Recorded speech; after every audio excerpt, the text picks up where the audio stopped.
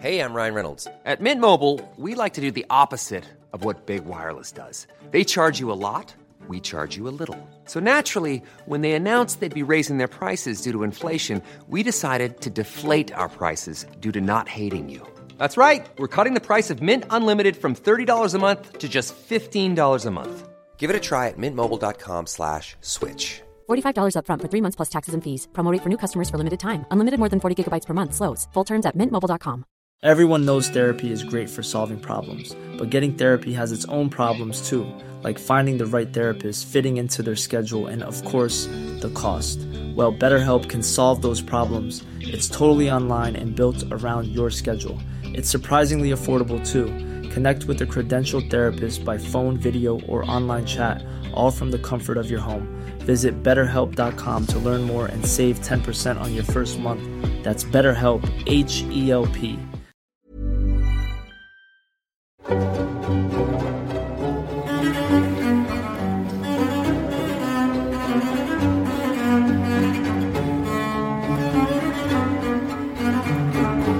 I want to tell you about Harald Bluetooth, and this is a name that you might be familiar with, although there's a chance you associate it more with the frustrating process of trying to get your speakers or headphones to work rather than associating with, a Viking king. But a few listeners have requested the story of the Viking king Harald Bluetooth, Andrew Strada, Drew Talbot, so here it is, and at the end we'll figure out why his name is synonymous with the wireless pairing of electronic devices. Harald Bluetooth was born around the year 910, the son of Gorm the Old, the king of Western Denmark, who had been in the process of trying to conquer what was at the time an ununified Denmark. Gorm was a rusted-on follower of the Norse gods, Odin, Frigg, Thor, Balder, all the rest of them. But Harald's mum, Tyra, was much more interested in Christianity than her husband, and this meant that young Harald grew up being exposed to Christianity, even as Gorm the Old was off burning Christian churches to the south. Anyway, Gorm died, as old people tend to do, at some point around 960. Could have been as early as 958 or as late as 964. We're not sure. Actually, he really wasn't that old, honestly. He was maybe in his late 60s. Poor bloke. Imagine getting the epithet the old when you die before you turn 70. Anyway, when he dies, Harald becomes king. He's pushing 50. He's old enough himself, you'd reckon. And he continued his dad's work of attempting to conquer and unify Denmark. And one of the first steps that he took in doing this was securing his own position as the new king. He constructed a network of defensive ring forts throughout his realm, and then in the lands that he conquered after that. And these forts are known as the Trelleborg ring forts, and they are today perhaps the most important archaeological resources for Viking researchers. Yes, as I say, Harald, he's going around, he's doing a fair bit of conquering, as the rune stones that he himself raised tell us, as there's another set of important archaeological resources. These rune stones are known as the Yelling stones. That's yelling with a J. They weren't all standing around hooting and hollering all the time around the stones. But these stones, right, they tell us the story of Harald's reign, including the conquest of Denmark and its conversion to Christianity, and the conquest of Norway. Well, the partial conquest at least, but we will come to that. Let's first talk about the conversion of Denmark to Christianity, which principally took place, it's fair to say, under Harald's rule.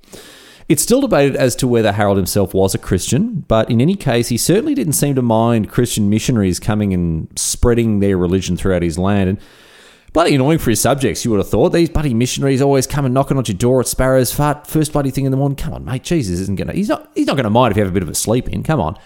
Anyway, these missionaries, they go around through a newly conquered Denmark, and their religion came with them. It spread like wildfire, either encouraged passively or perhaps even actively by Harald the King. And at this stage, with Denmark firmly under his control, with his forts good to go, with his people busy hearing the good word of Jeezy Creasy, Harald's attention turns to foreign affairs. He helped out his mate Richard the Fearless in Normandy. Now, there's an epithet. How about that? The Fearless. Love that. And he supported his son, Svein Forkbeard, as he did a little bit of conquering himself off in Samland in the modern-day Kaliningrad Peninsula. But the bulk of Harald's attention was taken up by affairs in Norway, and that's what we're going to get into here and now. Back in 954, right, before even Harald became king, back when Gorm the Old was still kicking about, back in 954, the Viking king Eric Bloodaxe of Northumbria, over in the British Isles, he was killed, and this ended Viking dominion over Northumbria, for now at least.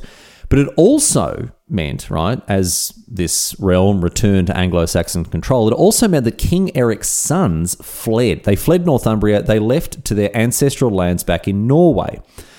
And Gorm, right, who I mentioned is the King of Denmark at this point, he had been of a mind back in 954 to give them a hand with a bit of conquest up in Norway as well. Now, why was he of a mind to help these sons of Eric Bloodaxe? Because they were his grandchildren. His daughter, Gunhild, so Harald's sister, had been married to Eric Bloodaxe, and so she came to him once Eric was killed and said, "Listen here, Dad, how about you help my boys out with a bit of the old blood and guts and horrible murder up in Norway?" Now, Norway at this stage was ruled by King Hakon the Good, who Gorm was not a fan of. Doesn't matter how bloody good he is. And so he goes, "Mate, absolutely no worries at all. I'll sort that bastard Hakon out, carve up a bit of Norway for your boys. Don't even worry about it." Now, Hakon was also Eric Bloodaxe's half-brother. So these boys were fighting their half-uncle with the aid of their other grandpa. Sure, whatever. Okay, we'll go with it. But then, when Gorm died, Harald Bluetooth continued to aid his nephews in their struggle for Norway. So now these boys are fighting their half-uncle with their full uncle, their mum's brother. Ridiculous. I don't know how actual historians keep this all straight. I've got no clue. Anyway, Hakon the Good had been giving these boys the business for quite a while there. They really hadn't made all that much progress in attacking Norway. And then after they renewed their attempt to conquer Norway, now with Harald's backing, Hakon responded by attacking Denmark as well, just for good measure. He really came after Harald. But all the same, Harald Bluetooth, he stuck by his kin, and with his help, they were actually able to sneakily land in Norway undetected by Hakon, and then launched a surprise attack that killed him. So this is a great result for Harald's nephews, and a great result for Harald too, you would think, right? Because his nephew, who is also called Harald, of course, Harald Greycloak, he proclaimed himself King of Norway. Now, Harald Bluetooth had helped Harald Greycloak come into his throne, so you'd think, oh, fantastic. The younger Harald is going to feel that he owes the older Harald a debt of gratitude, right? And the two kingdoms are going to get on very well. Apparently not, because not only did Harald Greycloak prove to be a pretty bad king, forcing Christianity on an unwilling populace, he also turned his back on Harald Bluetooth and instead cozied up with his former adversaries in Norway against the Danish king. Now, Harald Bluetooth didn't think much of this, as you can imagine, and in around 970, he enlisted the help of one of his Norwegian allies called, oh my goodness, Hakon. Seriously, why weren't there more bloody names to go around back then? Anyway, this Hakon the Powerful, or, as opposed to Hakon the Good, Hakon the Bad, I guess depending on who you ask, he was either powerful or bad. Maybe he was both. Anyway, this Hakon agrees to just straight up murder Harald Greycloak. Doesn't sound like he needed much convincing, to be honest. Harald Greycloak had killed this Hakon's dad and had also killed that other Hakon, so, you know, maybe he was just doing it to avenge Hakons everywhere. But anyway, Hakon the Powerful, he invites Harald Greycloak over for a chat and just bloody kills him instead. And so now the Norwegian throne is empty once again. Step one of the plan is complete. And the next step is for Harald Bluetooth to claim dominion over Norway, saying that he was Harald Greycloak's successor. Even though he's his uncle, he's saying, oh, no, I'm the one who's going to inherit the throne. So now he proclaims himself as the King of Norway. He installs Hakon the Powerful as his regent. Hakon effectively becomes the de facto ruler of Norway from that point. Even if Harald was the king in name, Hakon's the one running the show. So the people of Norway have gone from Hakon the Good to Harald Greycloak the Dead, and now they've got Hakon the Bad. So I'm not sure how they feel about that, but it's time for us to move on from Norway. With Norway now under the nominal control of Harald, he's got a brand new enemy to fight. And boy, this one, he's really testing himself because he goes up against the Holy Roman Emperor Otto the Great. Not the sort of enemy you'd want, generally speaking, given the might of the Holy Roman Empire. What's interesting about this conflict is we actually don't know what the war was all about. And what is even more interesting is both sides claim quite strongly that they won. The Germans talk about how they crushed the Danes, gave Harald a proper flogging and imposed all sorts of penalties on him once he was defeated. But the Danes hold that Harald defended Denmark effortlessly and that the Germans never gained even an inch of ground against them at all.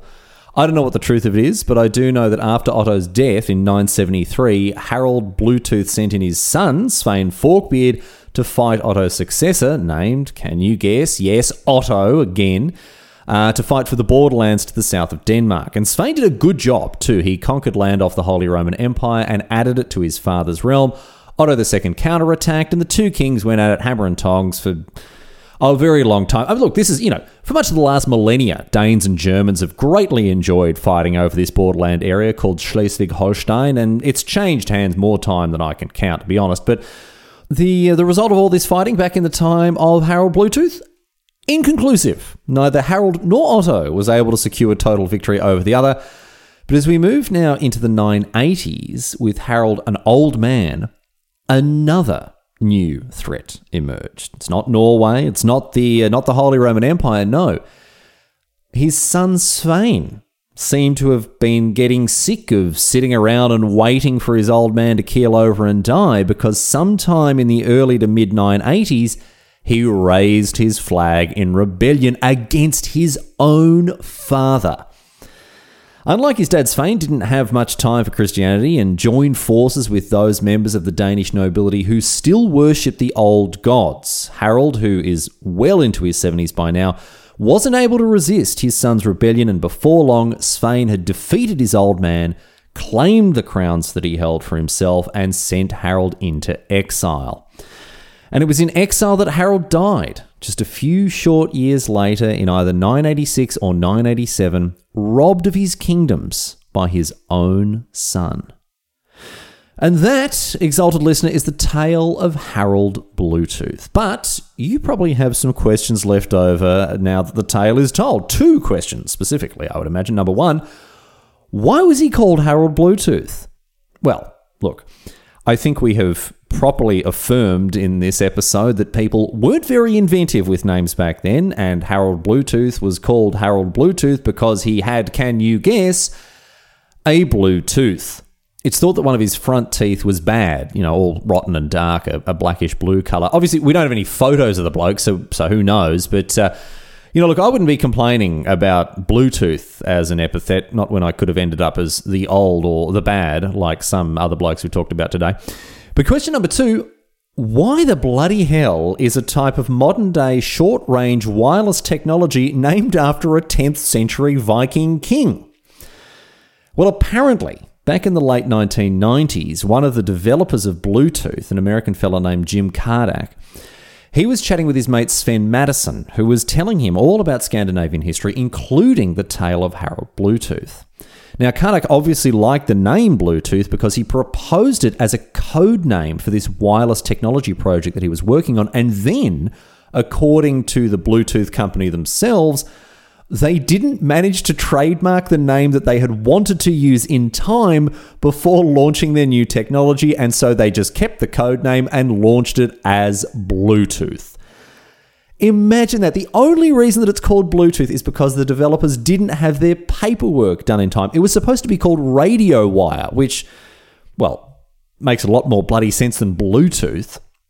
And since then, I have to say, some retconning seems to have been done from within the Bluetooth company themselves. They claim that the name now symbolizes the unification of electronic devices, just as Bluetooth himself first unified Denmark. Bit of a stretch, that one, I would have thought. But all the same, the name of Harald Bluetooth lives on. And every time you swear at your headphones for not connecting to your phone properly, you are, in a way, invoking the fury of the ancient Vikings. That same fury that Harald Bluetooth himself used to connect Denmark with other bits of Denmark. I don't know. Look here, the metaphor really doesn't work, does it?